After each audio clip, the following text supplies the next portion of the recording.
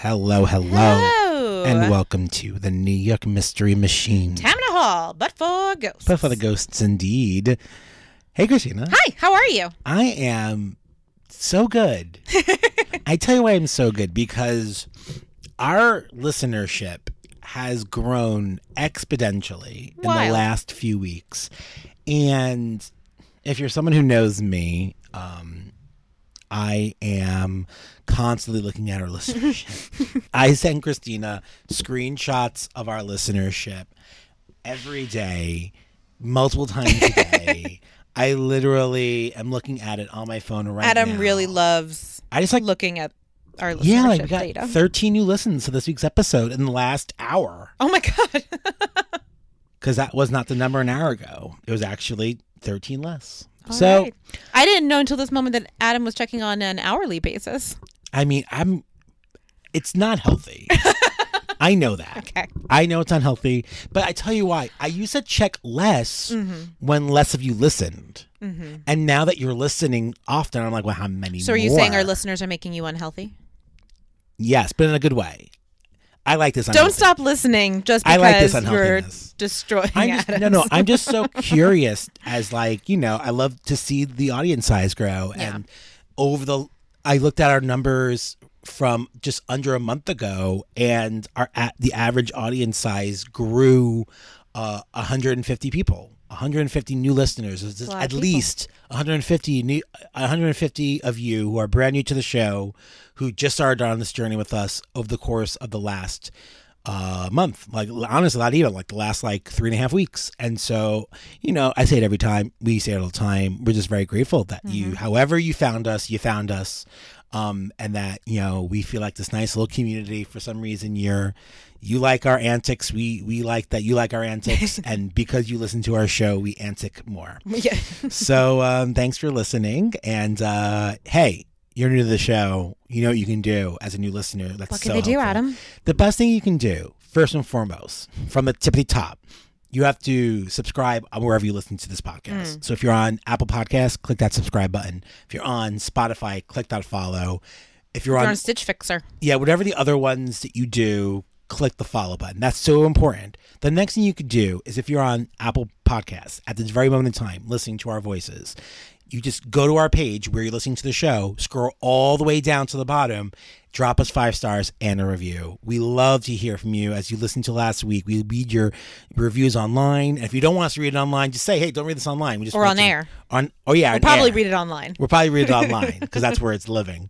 But yeah, so we love doing that. So just drop us 5 stars. Tell us what you like about the show. Tell us what you don't like about the show. If you're like, hey, Adam should be quiet more often. Tell us that. We get people we take criticism. I get a lot of we get a lot of criticism, mostly for Christina. Yeah. Some for me, but mostly for for me. It's important that we acknowledge that. I keep dropping my phone, and now I'm going to edit out the podcast. Both times I've dropped my phone. That's on my lap. So do that. That's the most important thing to do. And that's the basic, right? That's the free best thing to do. Then, while you're on your phone, head on over to our socials at NY Mystery Machine on the Facebook, at NY Mystery Machine on the Instagram, at NY Mystery Machine on the TikTok, and click that follow button or that subscribe or that whatever those are. Or at NY Mysteries on Twitter. We know it's the odd social out, but we couldn't get NY Mystery Machine on the Twitter. So NY Mysteries. To make their handles longer. And so there it is, right? Those are all the ways you can help us for free. If you want to help us in a way that's not for free, there's 2 more things you can do. I know this sounds like, why are they giving us this ad? But there's so many new people who are new to the show. I feel like it's important to let you know. So other things you can do is you head over to our Patreon. That's patreon.com/NY Mystery Machine. For as little as $3, you help us keep this show going. The people who give us money every month, guess what? Those folks, they're keeping the lights on. Yes. They got us a new amazing little Scarlett soundbox. Yeah. They are getting us these new microphones that we have to order soon, because these microphones are starting to bust down too. Super helpful, right? Appreciate it. For as little as $5 a month, they also get a free episode every month. Pretty good. 2 episodes coming out in the next few weeks. All brand new, just for listeners who are on our Patreon. And the last thing you can do, which I found out today, we are currently listed as a featured new store on our t-shirt shop. Yeah, Sam screenshotted it to me. Or on the front page of belowthecollar.com. That's where our t-shirts are. Belowthecollar.com is the best place. I don't care what you say. It's the best place to get t-shirts. It's the best quality printing on demand place. And that's why we chose to put our t-shirts on there. The quality does not go bad for years. I have t-shirts from that company from years now that has not faded a bit. So you go to belowthecollar.com/NY Mystery Machine. We have some fun t-shirts, 3 designs. We have a few more coming in the new season. So that's another way you can help support the show. And the final thing that you can do, and this is another free one, is we know that what happens is you listen to our show and in your brain you're like, actually, I think this person did this. Yes. Like, I think it was like Mr. Green in the laboratory with the candlestick.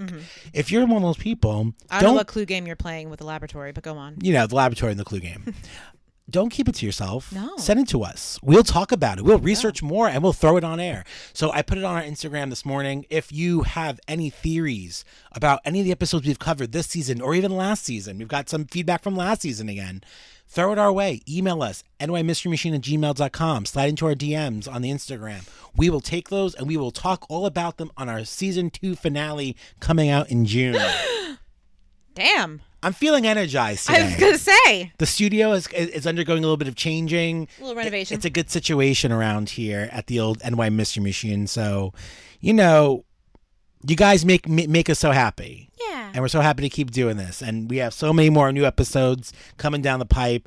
And we're just grateful. We're grateful that we're all in this together. Next time you do this housekeeping, Adam, I want you to say the entire thing like the old Southern gentleman. I think everyone got enough the old Southern gentleman last week. Truth be told, the old Southern gentleman has to come out in limited doses. Benoit Blanc's long lost cousin. All right. Well, there we have it. That's all I got, Christina. Well, I'm going to ask the fateful question I ask you so oft. Where are we today? We're going to be in Troy, New York. Oh, Troy. I feel like we've done something in Troy before. Yes, we have. If you tell me it's Hazel Drew. Unfortunately for you, it's Hazel Drew. This is a good inside joke for me and Christina. And I think slowly it's permeating. Permeating is the word? Yeah, permeating. It's permeating all of yours. Because I think slowly you're realizing how much I dislike Hazel Drew's episodes. Not because I dislike Hazel Drew's story. It's just because when Christina did the Hazel Drew series, those 2 episodes, I was just like, do we need 2 of them though? And truthfully, we probably did. And do they need to both be an hour long? But you should still listen to them. And you do listen to them. We tricked you. Troy, New York. I also was permeating your consciousness because every time we have anything that's remotely something I can link to Hazel Drew, I bring her up. So it's just embedded in your psyche. So today's story is an odd little one. One shrouded in extreme uncertainty. Ooh. It's a double homicide. Thus Christina, completing. Yes. Did we complete the homicide cycle? Homicide cycle. You guys, we're not proud of this. But if you listeners of the show know, we've done a lot of solo murders, a single. The Gideon murders, which we spoke about a few weeks ago through my own era. Almost got them twice. Was a triple homicide, a triple. And then the Thanksgiving episode was a quadruple homicide, making it a home run. Right. And the only thing we were missing in the cycle was a double homicide. I got that for you today. Well, I don't want to rejoice in this murder, but us fools for the macabre. Right. Can toast the completion. Congratulations, Young Mr. Machine. You hit the cycle of murders. You've done it. You creepy bastards. Creepy fuckers. So one of the most unusual features of this case is the fact that while there is a conviction, there was a conviction, the culprit's identity was murky at best. So murky at best sounds like a great band name. It is a great band name. And this culprit, we often, it's hard to get, we have convictions without bodies. It's really weird to have a conviction of someone whose identity remains unclear when you have the person right there. Mm-hmm. So this person is most often referred to as the veiled murderess. Ooh. I know. The veiled murderess. Right? My word. Can be Murky at Best's first album. the new single from Murky at Best. The Veiled Murderess. Our story takes place in Troy, like I said, in 1853. So for those who have not listened to the Hazel Drew episode, Troy is on the east shore of the Hudson River, roughly 6 miles north of Albany.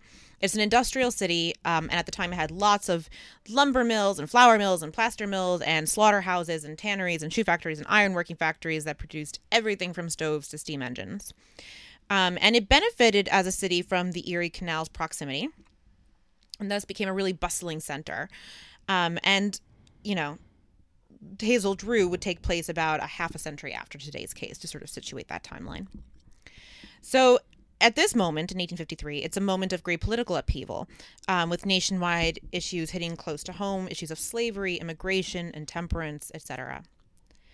Over the course of 12 hours, straddling May 25th into May 26, 1853, 2 Irish immigrants would have a drink with their neighbor, known to them as Henrietta Robinson, and then fall ill and die. So let's back up. As far as folks can tell, in March or April of 1852, Henrietta Robinson, quote unquote, arrives in Troy and takes up residence in the 10th Ward. Which Are you saying quote unquote like that's not her real name? That's not her real name. Great. She takes up residence in the 10th Ward, which is near the dam of the northern portion of the city. The 10th Ward was known for its large factories, its Irish immigrant population, but it also had a couple of wealthier residents. Henrietta lives at number 627 River Street in a 1.5-story cottage along with a maid, and she hires a gardener to take care of the large front yard. She was apparently able to decorate it reasonably well. She had some upholstered chairs, some rocking chairs, some tables, and in what is probably my favorite description, according to Jean Winston Adler, who writes about this case in the book The Affair of the Veiled Murderess, an Antebellum Scandal and Mystery, she also had the, quote, Victorian equivalent of wall-to-wall carpeting, wool rugs tacked down to within an inch or two of the walls. So she's got a pretty nice little house. So at first, Henrietta was keeping to herself, but then she began, to go to a grocery store/bar nearby. I kind of love the idea of a grocery store/bar, but here we are. Just like, what a great combo. I got my eggs, got my milk. I guess I'll have a whiskey while I'm here. Yeah, why not? I'm here already. I think most grocery stores should have a bar in it. Right? Can you imagine how good, like, going to the grocery store would be? It's so much better. I mean, or tragic. You have too many whiskeys at the bar/grocery store and your eggs break on the way home. And you're just like you're acting the fool. Right. Around the non-perishables. I guess it would only be good for like New York City where people like walk to their grocery store, not like anywhere else in the country where you drive. That would be bad. Store. You can't have. All right. Take it back. It's not a good idea. No. It's not a good idea. This particular grocery store bar was run by Timothy and Anne Lanigan, Irish immigrants from Tipperary. So the Lanigans were also new to the area with a bunch of children, about 4 of them, aged 12 and under. And theirs was a humbler abode in many ways than Henrietta's. But nonetheless, it's worth noting. It's worth noting! For a Catholic Irishman, Timothy Lanigan was actually pretty well educated. He could read and write at a time when most Irish... That sounds like an insult for a Catholic Irishman. But it's true, because at the time in Ireland, the education system was really for the Protestant community and the wealthier community, and your average Catholic Irishman wasn't able to have access to it. So they settle, they're here, they're enjoying their community, and the Lanigans hold a couple of dances in their bar, despite its relative smallness. Now, the second of these, Henrietta's more dramatic side, starts to show up. So she was apparently standing there watching the dancing, wearing her finest clothes and hat. She never leaves without her finest hat. Oh, good. And she shouldn't. And then a certain David Smith asks her to dance. David Smith. Now, Henrietta says no, and they argue for a while at the bar. Now, Anne Lanigan was apparently right next to them, but she was trying very hard not to avoid eavesdropping, so she wasn't able to report much of what was said. But eventually she had to take notice, because according to her later testimony, Henrietta, quote, pulled her pistol out and said if he ever insulted her again, she would blow his brains out. My husband came and said he didn't want any noise in the place, that they must leave from there. I went to her and told her to go home. I went along with her to her own door, told her to keep in her own place and nobody would insult her. But apparently, Henrietta was outraged enough that she returned to the dance. And again, Lanigan would later say, quote, she called for the young man that insulted her. She asked if Smith was there. She knocked on the door, asked the person who opened it. Smith went out, and I heard nothing further, unquote. So she's already, you know, within like a year or so of moving there, she's threatening people with guns. Classic. Classic Henrietta. And then a few days later, Henrietta returned again. Adam, would you read Mrs. Lanigan's trial testimony about the incident? Please note she's a Irish immigrant from Tipperary, in case that influences your choice. I'm sorry. I'm sorry to every Irish person about what I'm about. I'm so sorry. But you know you've listened to the show at this point. You know what's going to happen. We are 80-something episodes in. You know I have to do this. Got to do our best shot here. I'm so sorry. I told her that I didn't want any bother with her, to go home. But she kept still talking. My husband got out of bed in the back room and told Mrs. Robinson that he wouldn't stand the noise and that she must leave the house. She asked him if he wanted to turn her out when she was such a good customer. He said he didn't want her custom. He wanted to have her go away. She said she wouldn't leave, that he would have to get a constable to turn her out. Yeah. That was good. I felt good about that. Good. You're good. If there are any Irish folk listening, I felt good about that because after the edit, it's going to sound like I didn't take any breaks. Right, there you go. Just went right through that. Christina's like, yes, you did that in one solid take. One of my favorite things that I just want to note, because you made a face when you got to this part, is that he said he didn't want her custom. Yeah. Is that how we get the word customer? Because you give someone your custom, so you become a customer? Okay. Is that the etymology of the word? If you are someone who knows words, let us know. Please let us know. You probably can Google it. We could absolutely Google it, to. But I didn't, and we're not. We don't want to. We have a lot of educators who listen to the show. That's true. You. We learned that. Learn that one. So all you... Last week, we spoke of a review of an educator. Of an educator. From the Great White North. That's true. So if you know something about the origins of the word customer, please write in. So eventually Henrietta does leave, and she sort of kept away from the Lanigans for a little while. And around this time, she began hiring some of the local girls to do some sewing. And this is how some of the first bits of her identity began to slip. She apparently told the hired girl, a girl named Mary Jane Dillon, that she, Henrietta, was the daughter of an Irish lord. Eventually, that shifted to a French lord, so can't keep her ethnic identity straight. Oh boy. Then she had a cruel stepmother, but the next minute her own mother had given her a daguerreotype of herself to remember her by when Henrietta's father turned her out of their home because she wanted to marry a poor man. Mary Jane Dillon would eventually report seeing a middle-aged gentleman in Henrietta's house.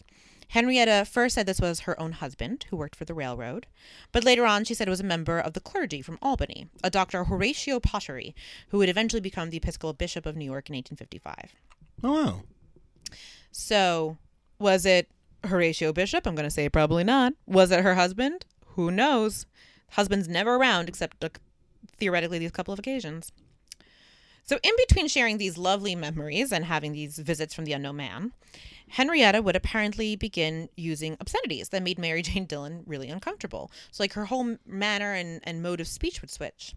She told Mary Jane that she didn't like the neighbors, and especially Dr. G.E. Buswell. She said Dr. Buswell had given her medicine once, and suspecting it to be poison, she fed it to the neighbor's dog, who immediately died.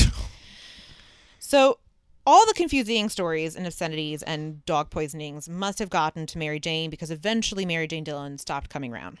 And Henrietta's own behavior continued to be increasingly erratic and veering towards the violent.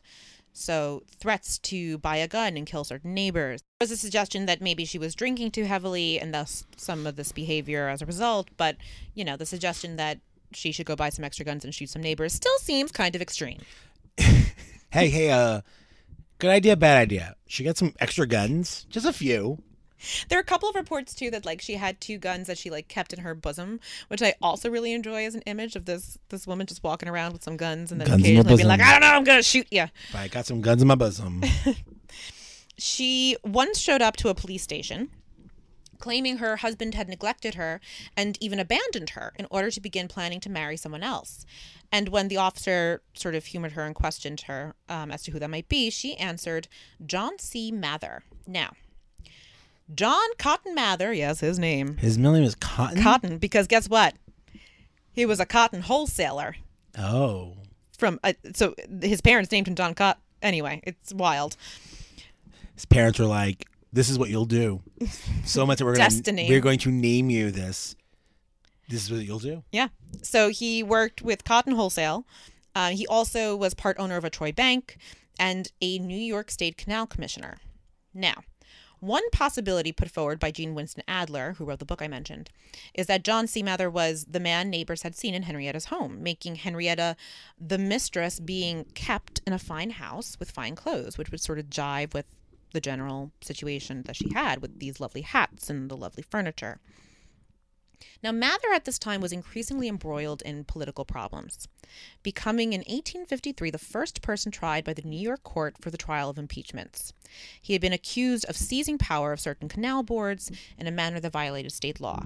So if he wasn't around, it's probably these things that are keeping him away, not to mention Henrietta's, increasing violent tendencies. But it's important to keep in mind this John C. Mather figure. Now, on May 22nd of 1853, Henrietta went to the Lanigan store to buy crackers and a quart of strong beer. That's what they called it, strong beer. A couple of hours later, she sent her gardener to ask to borrow money. Now, this wasn't super unusual. Apparently, she had done this before and always paid it back promptly. But this time, Anne Lanigan denied it, claiming she didn't have the funds at hand, even though apparently she did. So while dealing with the gardener, Henrietta shows up and is, blusters in and is like, why is my gardener taking so long? And so Anne explains to her that she didn't have the funds. She was going to see if she could borrow some to loan her. And Henrietta said, oh, I'm so sorry. I'll lend you $100 tomorrow. So it's a very weird exchange, but it seems to be testing the Lanigans' loyalty to her after all the times that she caused a ruckus. Are they still trusting her? Sure. So some weird test here. A few hours later, Henrietta was back, this time with the very sad news that her husband had been fatally injured on a train. Another customer made a comment that, sort of implied she didn't even have a husband, and she sort of stormed off into the kitchen, had some words with the men there, and eventually Anne forced her to leave. And then she was back again at 1 p.m. Okay. This time, she entered the kitchen again, which is where Timothy Lanigan and Catherine Luby were. So Catherine Luby was the sister-in-law of Anne Lanigan, and she'd been staying with the Lanigans for a week while she was between jobs. Henrietta proceeded to sit down, eat an egg that was on the table. Love that detail. And Anne began to offer her potatoes. So even though she's being denied money, the Lanigans are still feeding her or at least playing along with trying to make nice. Again, possibly because she'll threaten them with a gun. Then Henrietta suggested she pour them a beer. Anne said no, and Catherine said she didn't really like beer. But Henrietta insisted. She said she wouldn't leave till they all had a nice beer together. And then right on the heels of that, she asked if there was sugar in the house. And Henrietta said that she just wanted to add the sugar to the beer to make it taste better. Sugar beer. Sugar beer. Sugar beer. Thing. I'm going to have to try this sometime. One part beer, one part sugar. Probably not one part. Probably a lot of sugar. A lot of parts beer, one part sugar. Sugar beer. Sugar beer. Coming to a grocery bar near you. I can't wait to make the book of all these weird recipes. It's going to be incredible. It's going to be incredible. So Anne sort of, I guess, gives in. She gets a saucer of sugar and then goes into the bar to pour 2 glasses of beer. She didn't fill them all the way up. Remember, she doesn't even want this. But Henrietta, when she sees this, says, no, go back, fill them to the top. Oh, boy, Henrietta. So Anne puts the beers down and goes and gets the jug of beer from the other room and brings it in. And as she returns, she sees that Henrietta was pouring sugar into the glasses and Anne topped them off with the beer. Now, Henrietta declined to have any beer. Uh-oh. She just says, nah, not really for me. It's not feeling. You guys need to drink this, though. This sugar is real good, you guys. The sugar is real. It's a real great. This sugar is, I know it may taste initially weird, but trust, this sugar is sugar. It's going to change your life. So Anne's about to. I like when you 3 miles away see it's happening. I know. It's and that they couldn't. And they just, whew. Anne was about to drink. And Timothy calls her from the other room. So she puts the beer down. She goes and talks to him. Apparently he wants to go downtown for something. And then she went to the grocery to gather something. He goes into the kitchen. And when Anne returns to the kitchen, Timothy is drinking the beer. Shortly after, Henrietta left and Timothy goes downtown. Now, the proprietor of whatever store he'd gone to just said that he looked absolutely ill. His lips were blue.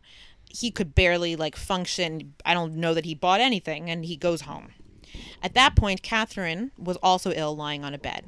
So he lay down, and then Henrietta shows up again. This woman just will not leave. So Catherine and Anne accuse her of doing something, which Henrietta denies. She said all she had done was put in something good for everyone. So the symptoms... I put in something good for everyone. Yeah, okay? this is good for you. It is sugar. It is good for you because it is sweet. And it is most definitely, absolutely, promises, not poison. Not poison. Who said poison? Poison. I didn't say poison.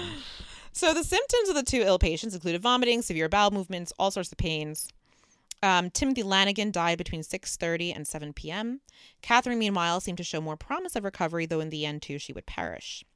Now, an inquest was called for Timothy Lanigan's death extremely quickly. As we know, in these early eras, coroner's inquests just show up on the spot and start conducting business. It's cool. Dead person, right? Cool. Yeah. Right. We got... Half the time they start doing the autopsy right in the bed. Let me get my scalpel and cut our open. There it is. There we go. So they convened this coroner's inquest in time to get some deathbed testimony from Catherine Luby. Deathbed testimony. Second album. I was going to say that. I was literally like, Deathbed testimony sounds like a solid follow-up album. Yeah. To the Veiled Murderess. So, according to Catherine, Henrietta insisted that Catherine drink, and not just drink the beer, but have all the sugar. Apparently, Henrietta went so far as to scoop the sugar from the bottom of the glass with a spoon and force feed it to Catherine. She was making sure she was having all that sugar. Jeez. Investigators soon went to Henrietta's house, where they found, surprise, arsenic concealed in a slip of white paper hidden beneath the carpet. Other things found there were a box of jewelry, a locket, a watch and chain, and a, quote, a paper of Spanish flies, unquote, which apparently was something that's considered an aphrodisiac. Ooh. Spoiler, it's not. Yeah, but at the time, they thought. And it was commonly used by courtesans and sex workers, although it can also be used as a contraceptive. They thought, again, we now know that is not true.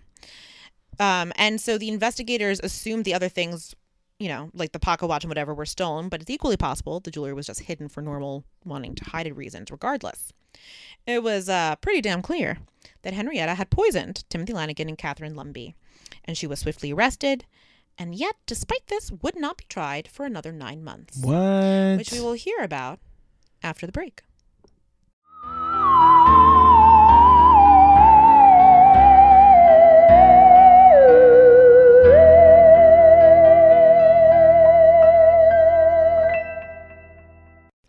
The New York Mystery Machine is brought to you in part by listeners like you. That's right. Head on over to our Patreon, and for as little as $3 a month, you can help keep the pod growing.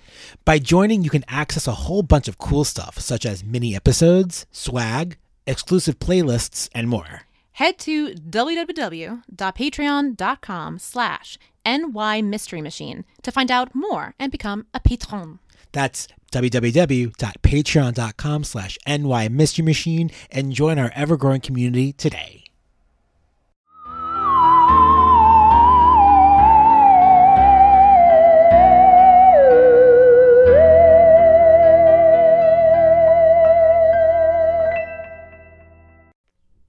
All right, we are back. Got a weird little story. Yeah, so she clearly murders people. Yep. Clearly murders. Yep. Here's some sugar. Twist her fake mustache. Her mustache.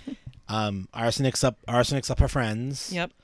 And doesn't get tried for 9 months, you left us saying. 9 months. In fact, what I left out is sort of this funny detail where, while everyone's still dying, she shows up distraught at a police station being like, I'm so worried. I've been accused of poisoning.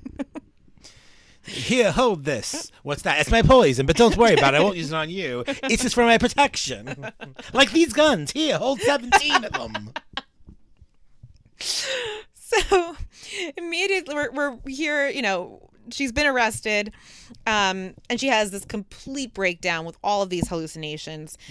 Her trial ends up being delayed for a real variety of reasons, but finally in spring of 1854, exactly a year to the day from the murders, it starts up properly. Now, I can't believe I wrote it again. It's worth noting. That Winston Adler's assertion that Henrietta was involved with John C. Mather was really backed up in this book. She has the receipts in this book. So, according to her footnotes, there are even minutes from Mather's church in which he would, quote, essentially admit to his connection to Henrietta to the elders of his church on 17 July 1854, unquote. So as a result, it's interesting to track the who's who of the trial. For example, there is a completely friendly to Mather's political situation, like, team here of attorneys, judge, you name it, except for one guy, Martin I. Townsend. He's the only one who's like an actual somewhat political opponent. And even one of the members of the defense team had tried to get letters written by Mathers from Henrietta just after her arrest, sort of like showing, be like, I just want to make sure, like, any letters you have, like, don't cause problems for my friend Mathers. So Adler goes so far as to suggest that Mathers is probably paying for most of Henrietta's lawyers, with the exception of Martin Townsend, whom Henrietta retained herself, which makes sense. And Townsend sort of would much later, in like the 1890s, confirm this in an interview. Townsend would enter an insanity plea on behalf of Henrietta. Here's what Townsend would say about the case in the Troy Northern Budget on June 19th, 1898. So that interview that I mentioned. Adam, would you kindly be the voice of Townsend now? What does he sound like? I don't know. Pick a New York lawyer established in weird politics of the industrial. Okay. In my conversations with Mrs. Robinson in preparing for the trial, I could obtain from her no fact bearing on the case, and I could obtain from her no facts as to who she was, or what she was, or how and why the affair had happened at Lanigan's, and more than if she had been the most complete imbecile, and everything which I ever learned about the case had to be learned in the courthouse, from the police officers who arrested her, and from Mrs. Lanigan's testimony at the trial. And I came to the conclusion that Mrs. Robinson had not been educated among persons of intelligence, and was a person of a very low order of intellect, although her manners and her conversation, as far as they went, indicated that she was a lady who esteemed a correct personal carriage beyond all price. I am now inclined to the opinion that the shock she sustained with her companion abandoned her with the alleged intent to form a lawful marriage, completely destroyed the balance of her mind, and that she had never recovered. Thank you, Adam. It's important to note that there was one period in that entire thing. Yeah, I love... The only time I took a pause was me honoring the only bit of punctuation that told me to. Yeah, it's kind of incredible. I feel like this has happened a few times with some of these older, where it's like, we're just going to keep going. It's like, you just kept writing, the guys kept writing down, like, hey, is that a period? No? Should I put a comma in here? No. What is semicolon? No, okay. It was just like, kept going. Just kept going. There it is. So when Henrietta appears in court, it was through a heavy draping of veils. She had begun wearing these even in her cell, and when she was admonished by the judge in the court to remove them, she refused. So due to this uncertainty about her origins and this very eccentric dress, the papers start calling her the Veiled Murderess. The Veiled Murderess. The fourth day of the trial saw a bombshell accusation that suggested Henrietta was actually daughter of Quebec's Robert Wood, likely Emma Cecilia Wood. Emma Cecilia was from a wealthy and respectable family, attending a very good seminary for women and getting a respectable education, marrying a Canadian army officer who eventually would die. She then went through reports, married a surgeon in the army. They separated. And there is some evidence that Mather himself had, quote unquote, placed the article that came out with this information in part to shift his own scandals away from him and towards other prominent families embroiled in politics. So it's really sort of this distraction technique. Like, look, we've got these wild, things coming in from other parts of the country. Look at her. Don't look at me. Look at her identity issues. Your go-to accent for like old is just like, it's not even transatlantic. It's just like some weird I don't know what it is. British. Ish being operative. British. Ish. Don't look at me. Look at her. Cheerio there. Yes, yes, yes, yes, yes, yes. You know what it is? Oh God, Ed's been playing this Star Wars video game, and he's used this voice before in our D&D sessions. But there's this one character who's like talking about this this fish. Anyway, it doesn't matter. I don't know what it is, so I can't actually report on it. But that's what it is, and I think that's what I've stolen it from. Anyhow, and Ed will never know because he's listened to our show. So in the end, Henrietta is convicted of first-degree murder. Now, various appeals kept the case. Finally. I know. They kept the case open a while longer, an entire other year, in fact, but a request for a new trial was ultimately denied, and on June 14th, 1855, Henrietta Robinson received her sentence. The judge asked if she had anything to say, to which she replied, quote, "Yes, a great deal to say, but I do not wish to be interrupted. I have been the victim of a conspiracy of you politicians at Albany," at which point she was indeed interrupted and told to be quiet by her own counsel. It's like, actually, don't just shut the fuck up. We lost. So there is a newspaper report too that says in the conversation she had, but I was thinking about people like, listen to this podcast, kids, and pick where you want to go. Shut the fuck up. We're so sorry to any of you sorry, folks, who listen to this in the car with kids. I'm so sorry, kids, but they're gonna learn one day. Yeah, you know. So there was a newspaper report that came out around this time that in the conversation she had with counsel, I guess when they're telling her to shut up, that all that could really be distinguished was the name John C. Mather. So again, there's this connection of this idea that there's a conspiracy. She says there's a conspiracy, right, of politicians, and they apparently catch her saying something about John C. Mather before they hush her. When the verdict was read, Henrietta was pronounced guilty and that she would be hanged on August 3rd. Now that prompted outcry. Many believed that women should not be hanged, and they pointed out that it is... People were like, actually, we believe in equality. Now go do the dishes. Equality. But it's funny you say that because the argument was actually that you shouldn't hang women because of an equality issue. Because if women can't vote and they can't serve on juries, you shouldn't be able to kill them. You know what? That's true. Which is, a valid... Agreed. Yeah. I agree with that. You can't kill someone by hanging them if they can't, if they have no rights. Right. So the governor of New York did decide to spare her life, although apparently Henrietta herself was kind of displeased at that point. She claimed she'd already made her peace with God.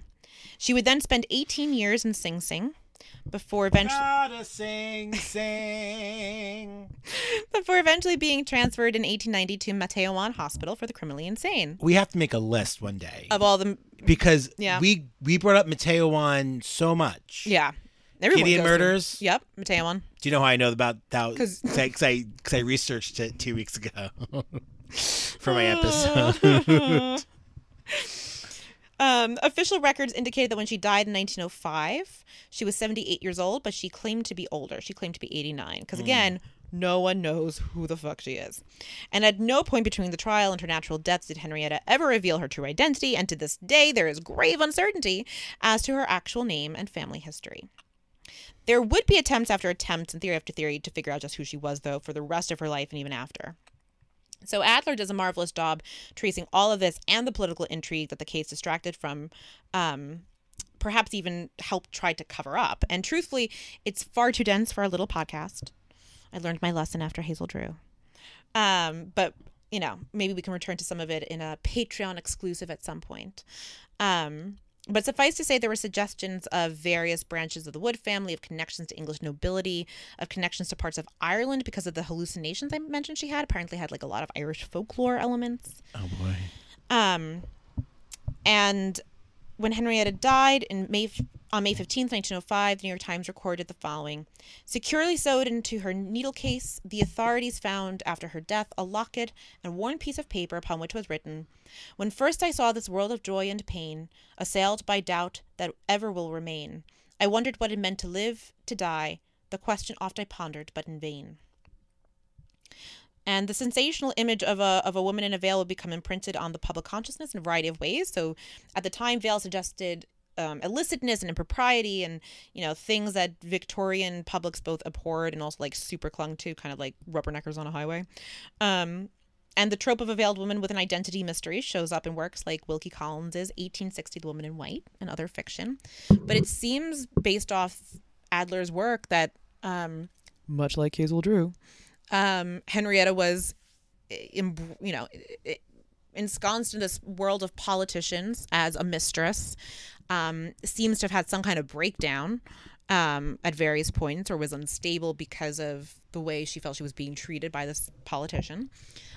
Murdered a couple people for fun, and then that politician paid for her counsel, tried everything possible to sort of like distract from his own involvement as well as his own political scandals. And that's the story of our veiled murderess. We still don't know who she is. And here's to you, Henrietta Robinson. The veiled murderess is in fact you. Ooh, what's that you say, Henrietta Robinson? Put some sugar in your beer, it'll taste better that way. Hey, hey, hey. Hey, hey, hey. I want the full song. I want the full rewrite.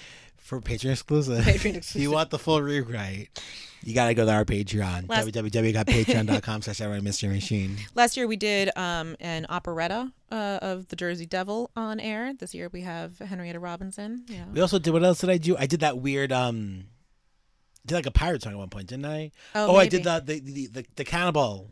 Oh, yeah, the Cannibal of Austerlitz. Yeah. So there's a very musical little. Yeah. Welcome to the show, everyone. Come for all the cult stuff. Stay for the what? What did I say that for? What did I get myself into? I'm gonna unfollow. Just kidding. Don't do that. Don't do that. Well, there you have it. They have it. It's had. There it is. Story of the veiled murderess. Well, there you have it. Once again, apparently.